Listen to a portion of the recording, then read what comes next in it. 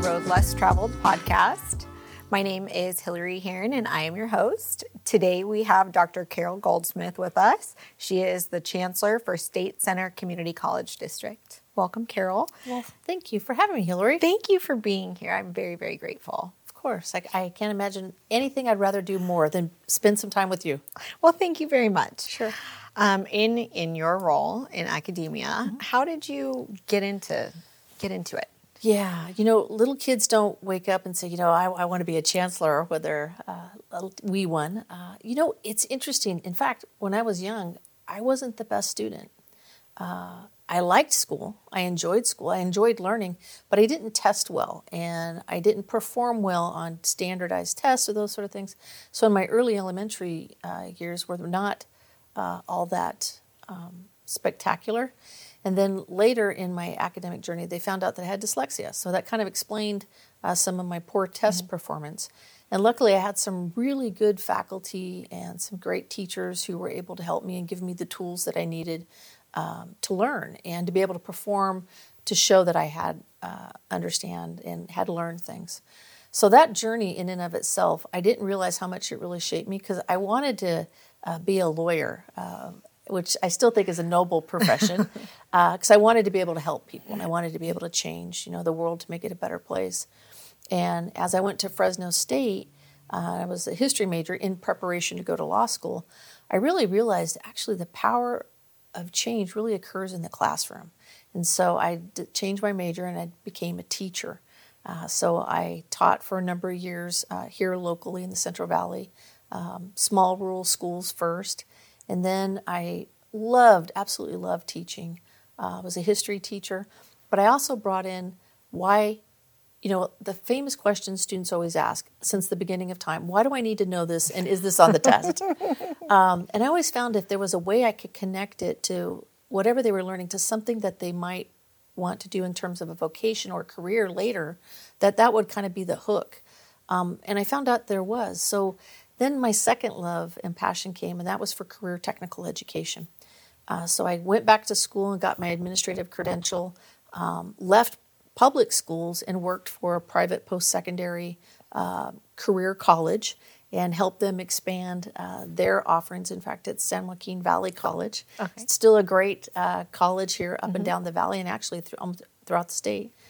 And then as I got more involved with private post-secondary, I realized I really wanted to get back into public education because I really felt that was more of a value for many of our students who can't afford to go to public or private school. So then I came back and worked for Fresno Unified at their adult school. And you may know the Cesar Chavez Adult School, which is downtown. Yep. That's a beautiful facility. I helped open that facility. We were in multiple locations throughout the city before they built that wonderful facility, which actually was I think it was an old car dealership before they rehabbed it. So that was nice. And then as I spent time there, I was a vice principal of adult education and career technical education. I started to have a lot more interactions with people at the community college. Mm-hmm. And that's when I thought, okay, that's where I want to go.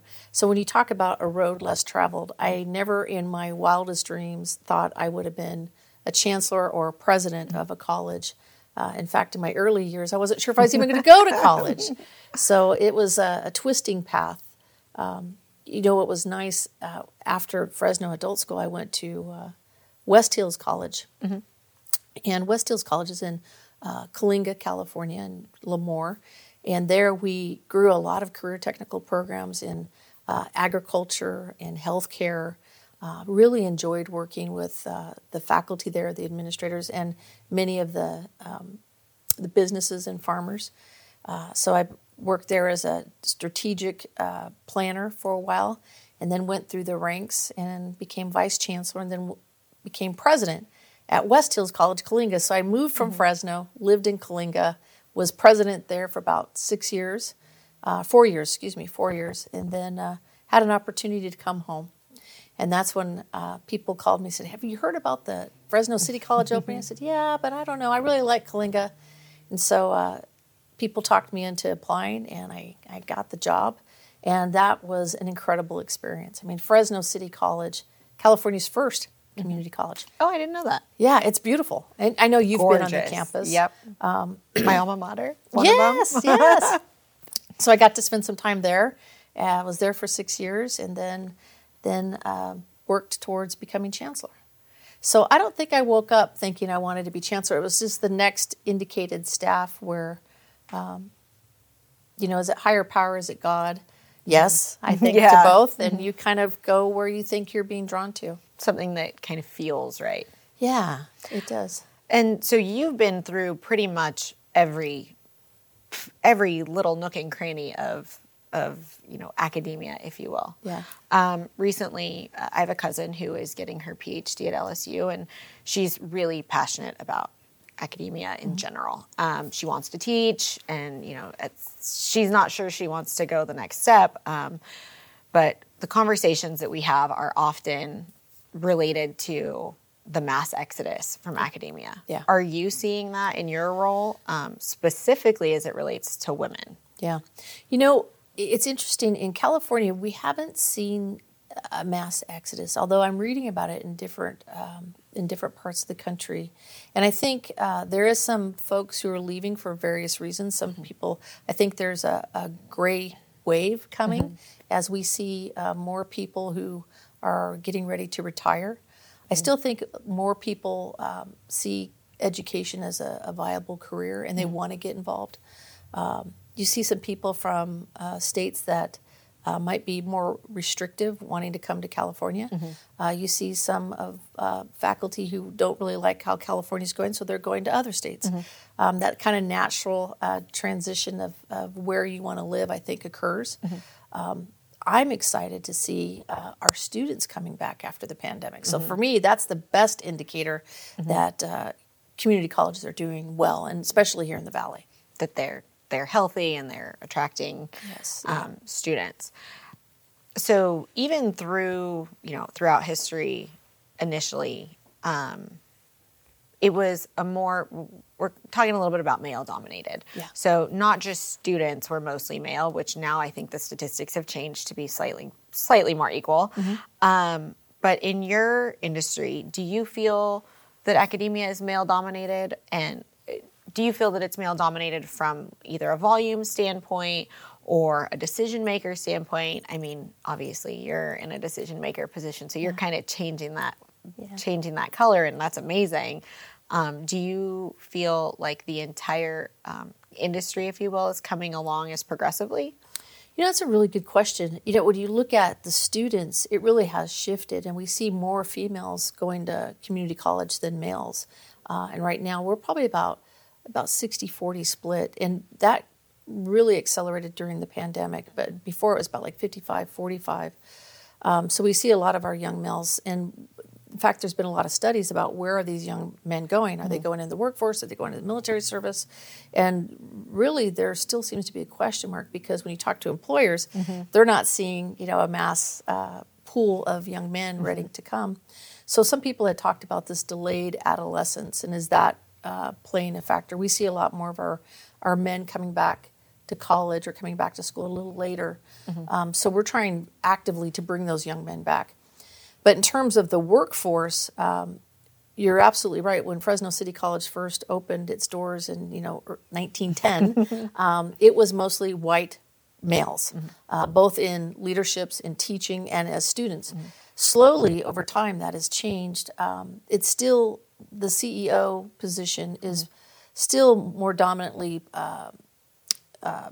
in the C-suite is usually a male, but we're seeing over this last 10 years, I think, a greater shift of women taking over the role. I think in California, we're probably one of the states that have more diverse representation as college presidents or college chancellors, both in terms of gender, but also in terms of ethnicity. But you don't see that across the nation. So national statistics would probably show we're making slower gains than they are in California. But I've seen change just in my experience. When I first was at West Hills, I was the only female executive for quite some time. So it was nice to see that start to change. Can you give us a little bit of an idea of times when you felt like, I want to give up. I don't want to do this. I don't want to fight this battle. they're never gonna accept me. Yeah. Some adversity that maybe you've encountered and how you either overcame it or have kind of learned to coexist with it. That would be amazing. Yeah, it's interesting you should ask that. It seems like all too often there's challenges in one's career or even in one's day that makes you go, why am I doing this? Is this making any difference? And there are little challenges and big challenges, and I'll tell you the secret and then I'll give you an example.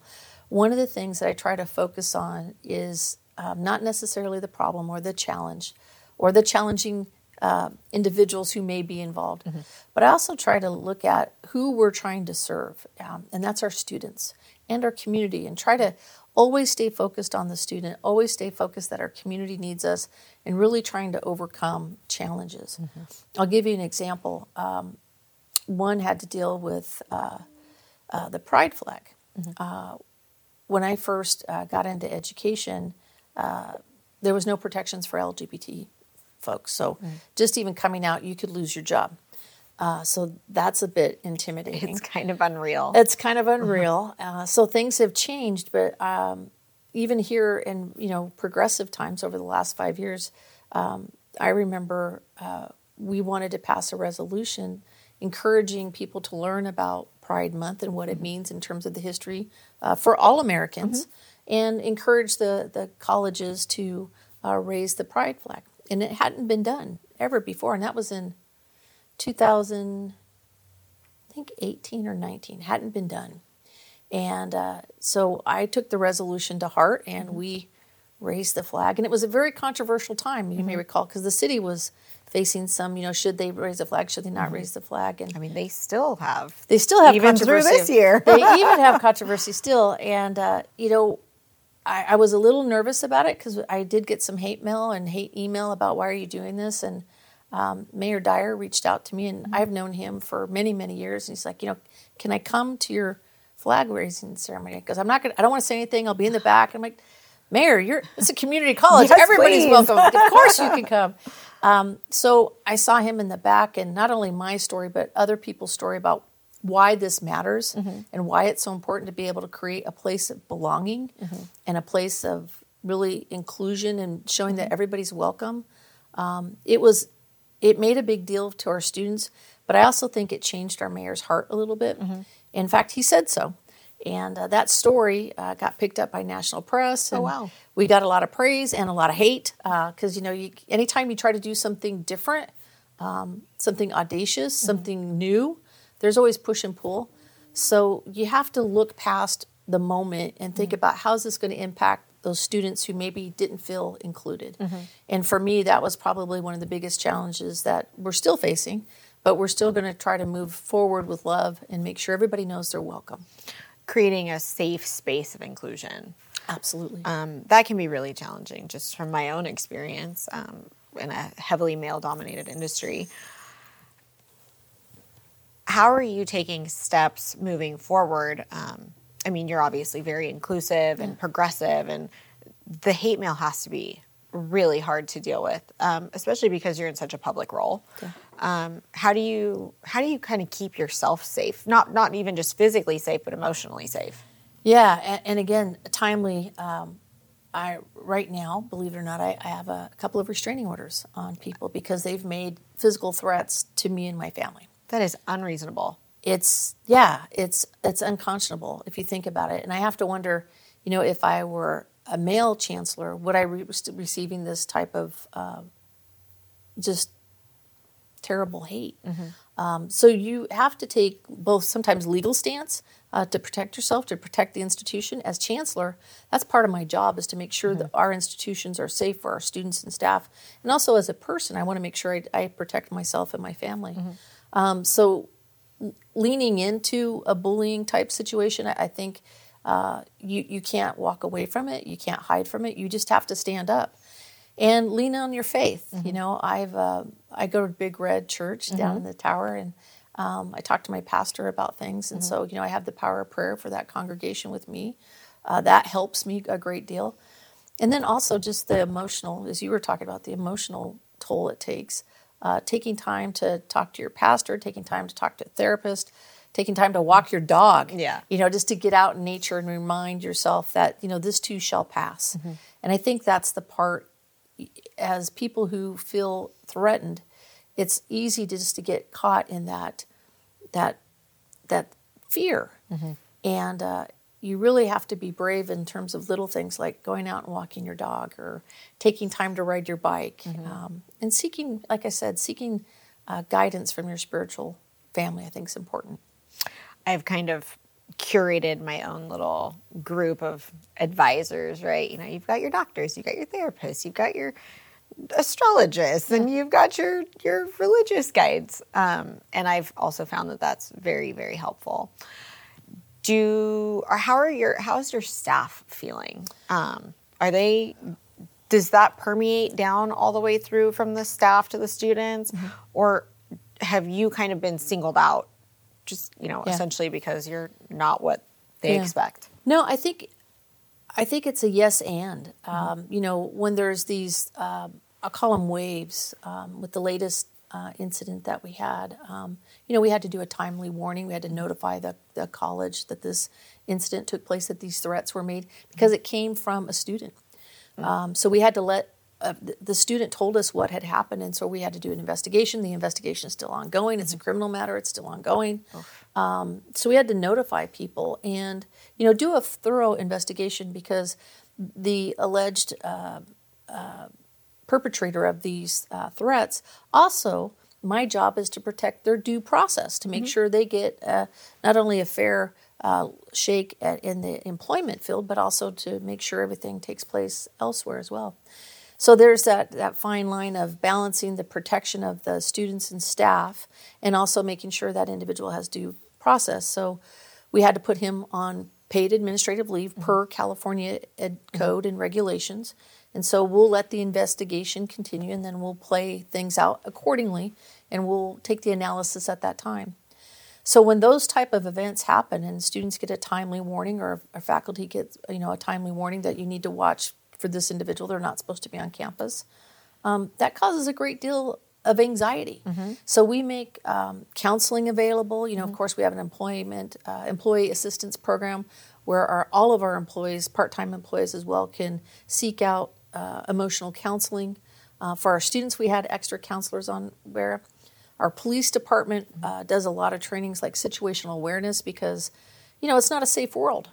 You can go to church and things happen. You can go to a nightclub and things happen. You can be on a train and things happen. So our police are providing these workshops to our students and staff so they can become situationally aware, and it gives them the tools to live a life not in fear. And it kind of goes back to what we were talking about earlier. You can't live in fear. All we can do is give people the most education, knowledge, and tools to make themselves safe. So like myself, I'm sure they feel a little anxious, but they're leaning in and saying, no, I believe in the mission of our colleges. I believe that I'm here to help our students. So they're showing up, and I have the greatest admiration for all of them. And that passion, does that kind of make the difference? Really, like the passion, does that connect you to the purpose? I hope so. When I get, the best day that I have it in my job is when I get to go visit the colleges and talk with our students and staff, and just really have kind of a one-on-one, so I can see and feel their passion. They can see and feel my passion, and it really does make that connection of why we're doing things in everybody's role. I think a life without purpose, well, that's, why have that? Yeah, it's sad at best. Yes. And you are very involved in the community. Did you grow up in Fresno? No, actually, I grew up in Visalia. Okay. My parents were from the Porterville area, and when I was a young child, we lived in the Bay Area, and then we moved back to Visalia. So I'm a Redwood Ranger. And went to COS, go Giants, and then I went to Fresno State and just fell in love with Fresno, and I've been here several decades, so now I can say I'm like a transplant with deep roots. You're Valley proud. I'm Valley proud. My mom is actually from Porterville, and it seems the more times I say Porterville, people are like, "Where is that?" And I'm like, "Do you know where your citrus comes from? That's right. Porterville." That's right. Yeah. Well, we're really, really blessed to have you here, Blazing Trails, and you in spite of, not maybe in spite isn't the right term, but there is a lot of adversity, and you do have a lot of things that, you are very involved in the community. You do have a very public role. And it is inspiring to watch you continue to show up for things, even though there are things that are threatening you personally, threatening your family, which is completely unconscionable. There's really no other word to describe it. And you are making a path for other women. And that is so appreciated just from women even outside the industry. Do you have other staff members, or do you have students that have expressed interest in a similar path, or kind of this dual-faceted question? Do you have a mentor that kind of kept you going, and are you mentoring with people that have the specific goals or passions that you connect with? Yes, absolutely. My first mentor, and probably it's very similar to you, my first mentor and teacher was my mom. And, she gave me such inspiration and tools, and to be able to really hang on to faith and hope, and be able to put those things into action. But over the years, I've had some great mentors, and I'm trying to give that back. So at State Center, we have a leadership academy that was been in existence, and we're looking at retooling that and kind of making it, refresh it a bit, and looking at expanding it. We also have a number of leadership opportunities that we promote for not only our administrators, but also faculty and classified through a number of conferences. There's a lot of associations, but we're also wanting to do something local to be able to kind of grow our own. And I think we have amazingly talented staff and faculty and administrators, and many of them want to be able to try these different roles. So we're looking now at how might we be able to do that to kind of create our own internships, so people don't necessarily have to leave their role, but be able to try something out. And we've done a few pilots where, say, an administrative aide, for example, at Clovis, one of our executive administrative aides wanted to go into the teaching arena and had gone on to pursue education so they could teach. So we let them try teaching out for a little bit. And we'll see if she continues to like it. And if she does, we're going to support that. She was a great executive administrative assistant, but if teaching is her passion, we want to help foster that. So a lot of times we'll see people from what we call the classified professional ranks. Those are all the positions that are in support of the institution, in support of our students. There's different ways that they can, go throughout their career and continue to grow. We want to continue those. Same thing with our faculty. If they want to try different things, we want to support that. I think it's important. I mean, we're an educational institution, so we should be valuing education, right? And I'd like to think that we're putting a lot of those things in action. So, yeah. I mean, overall, that really is a road less traveled for the way that, most colleges function at all. Any educational institution functions at all. And that's really amazing that you're seeing people take advantage of it. Yeah. And just to kind of touch back on, you said that you guys provided, emotional support or help, assistance with finding therapists or with therapy for your staff and students. That is so incredibly important. And it's something that we have, as a society, have not embraced in the way that I think that we should. So even just making that available that's a phenomenal program. Yes, thank you. And it's difficult because there's not a lot of providers. So we're having to look at different modalities of delivery of services, whether that's like through telemedicine or those sort of things. But it's something we're looking at, how do we expand that and offer it to even more people. So I hope over these next, 12 to 16 months, we'll have more programs to be able to roll out. And of course, all of it is, there's an expense to it. Yeah.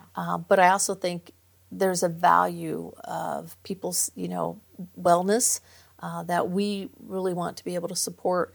And I'm happy to say, we have all of our negotiated contracts completed, so that's nice. So now we'll be able to focus on, what can we do together to make our workplace a better place where all of our employees can thrive, just as our students are thriving. And I think mental health and wellness, just physical wellness, whether it's yoga or, going out for a walk, is foundational to just a happy life.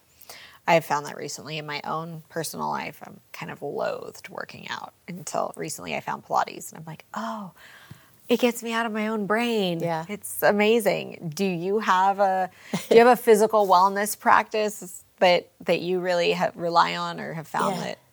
You know, when I was younger, I used to ride like road bikes quite a bit, and even dabbled a little bit as a triathlete. Not very well, but That's amazing. I enjoyed it. It was many years ago. And so for me, I don't get on my road bike anymore, but I do get on my townie, if you were. Mm-hmm. And there's nothing more invigorating for me just to go out on a bike ride. Mm-hmm. I really love that. It brings me a sense of joy and it reminds me of being a kid again. Mm-hmm. So I do that. I've also recently discovered the joys of pickleball. Okay. Oh my God. It's the best. I've heard this. Oh, and I don't get to play it often enough, but I absolutely love it. In fact, Fresno Social Sports, kind of a plug for them. They make it fun. And of course, I also belong to a racket club where I'm trying to learn to be a better pickleballer. That's amazing. But I'd really like to talk about Pilates. I've always wanted to try it, and I haven't tried it. So maybe one day we could go. I would love that. I kind of feel the same way about pickleball. Okay. I have decided to get certified to teach Pilates. Wow. So I'm working on that right now. And so, I mean, I would love for you to come take a class with me before you take a class from me, just so we can be sure that I'm doing everything right. I would love that. I would love that. We could go play pickleball. Yes, that would be super fun. That would be super fun. I would love that. That'd be great. And I understand that pickleball has become a very, very social, like, community event. It is. That's amazing. It really is. And again, you know, that the group Fresno Social Sports, really interesting organization run by two gentlemen whose names escape me, but they're great guys. Mm-hmm. They do kickball, they do pickleball, and they do another sport, which it might be dodgeball, but don't quote me on that. But they bring groups together. It's organized. It's fun. They have a bowling league. It's safe. It's like being recess for adults. I love that. And it's just great. And the pickleball is indoors, too. So it's at one of the local churches where they have a big gymnasium. And it's just organized recess for adults. There's a lot of talk about or studies on joy and play for adults and how we don't really prioritize that. It's been historically, everything is kind of about the grind. We're defined by our profession, and obviously I'm changing mine at this point. And somebody said to me the other day, like, you are not defined by your job. And I was like, whoa, that didn't ever occur to me. So how do you manage that, like, professional persona and the personal persona and the community involvement? Because I'm sure even when you're doing personal stuff, people are like, hey, this professional thing. Yeah. Well, you know, it's interesting. You know, it's interesting as an American, I think, phenomenon that you go to a party and they ask, you know, not about your beliefs or, you know, who you're married to. The first question is, what do you do? Mm-hmm. And so we're so tied to our jobs, and it's easy to get caught up into the role that you play. I think, again, I had a really humble upbringing with my parents, so they always reminded me of, you know, you still got to take the trash out. Chancellor. No. Yeah. And my family does the same thing. So when I go home, I try to keep, you know, my devices to a minimum. Mm-hmm. Although, you know, I'll scroll through Instagram. By the way, I love your Instagram. Oh, thank you. You just try to compartmentalize things, for lack of a better word, and my therapist probably wouldn't like that, but it's how you keep, you know, your sanity.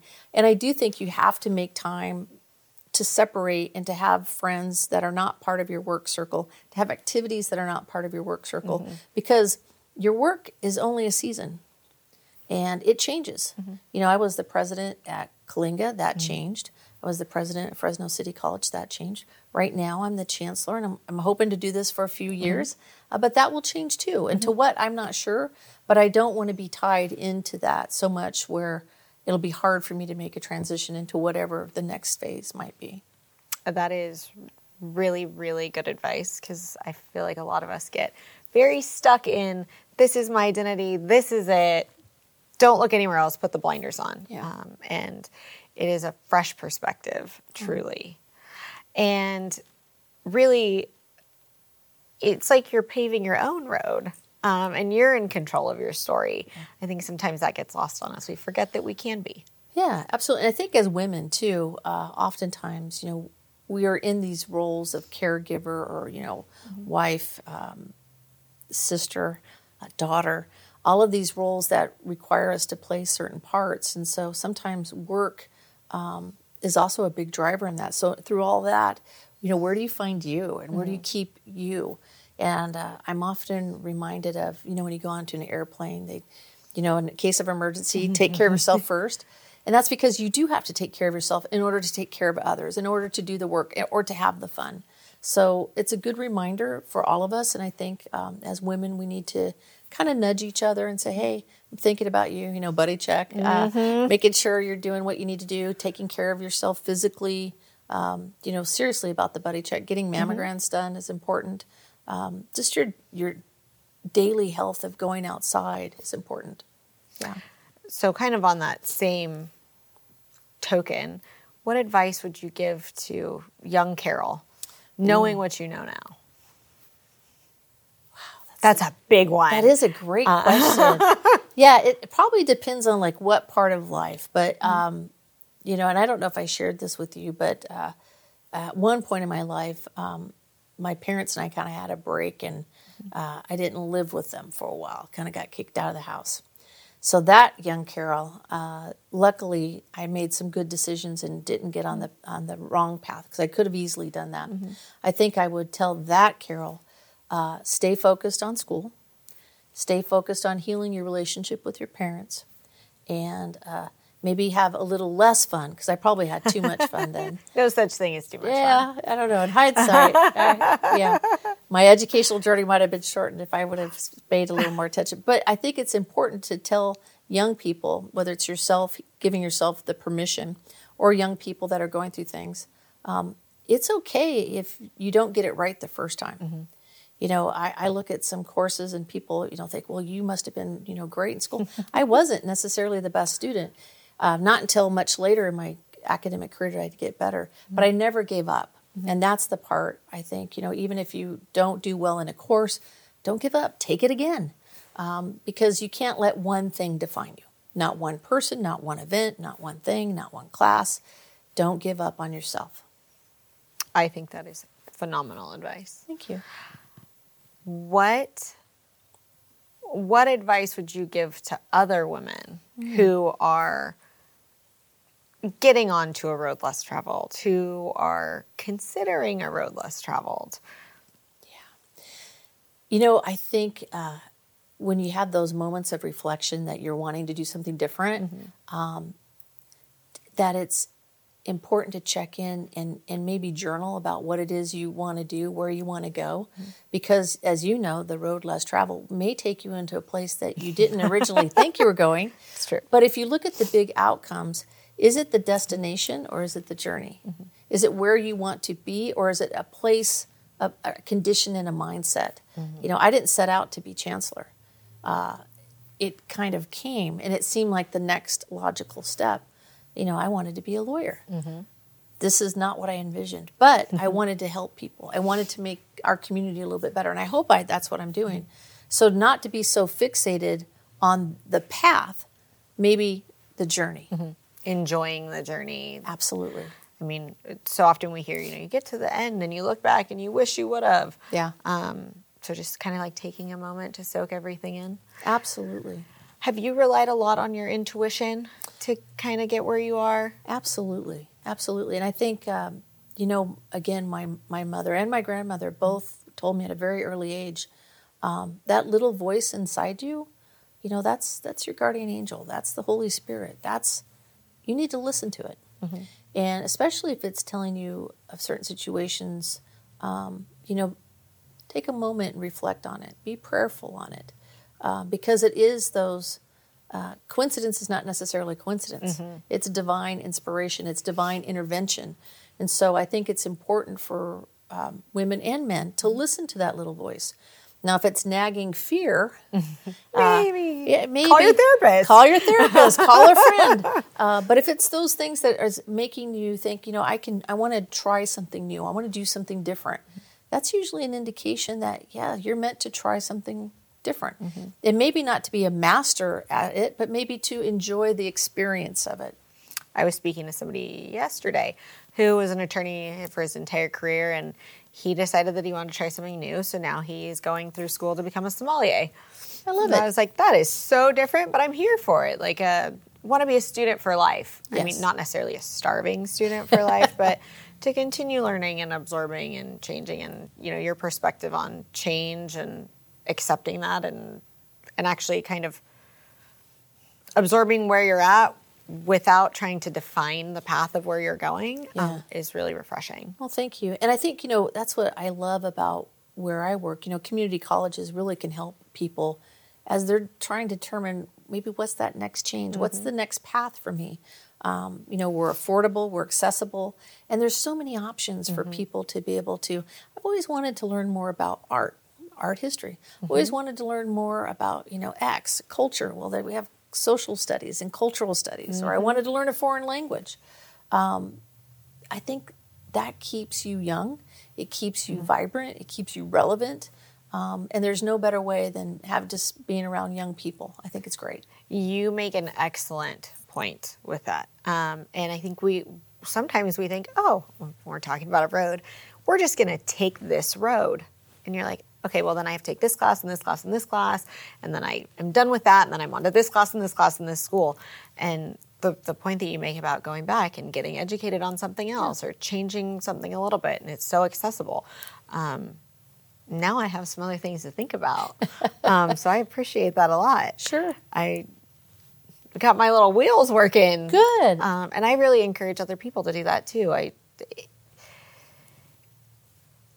Especially if you don't know where your road is going. Especially. And most educators would probably cringe when they hear what I'm about to say. Sometimes it's not about the degree.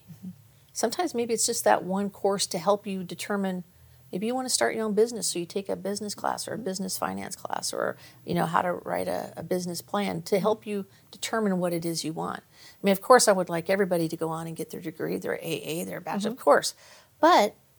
And I know that many of our entrepreneurs here, and especially in the Valley, have taken a course or two or three or four, didn't finish their degree, but they're incredibly successful in the fact that they're happy with the businesses that they've started. And for me, what measure of success is there? I mean, it's not always a piece of paper. Amen. Yeah.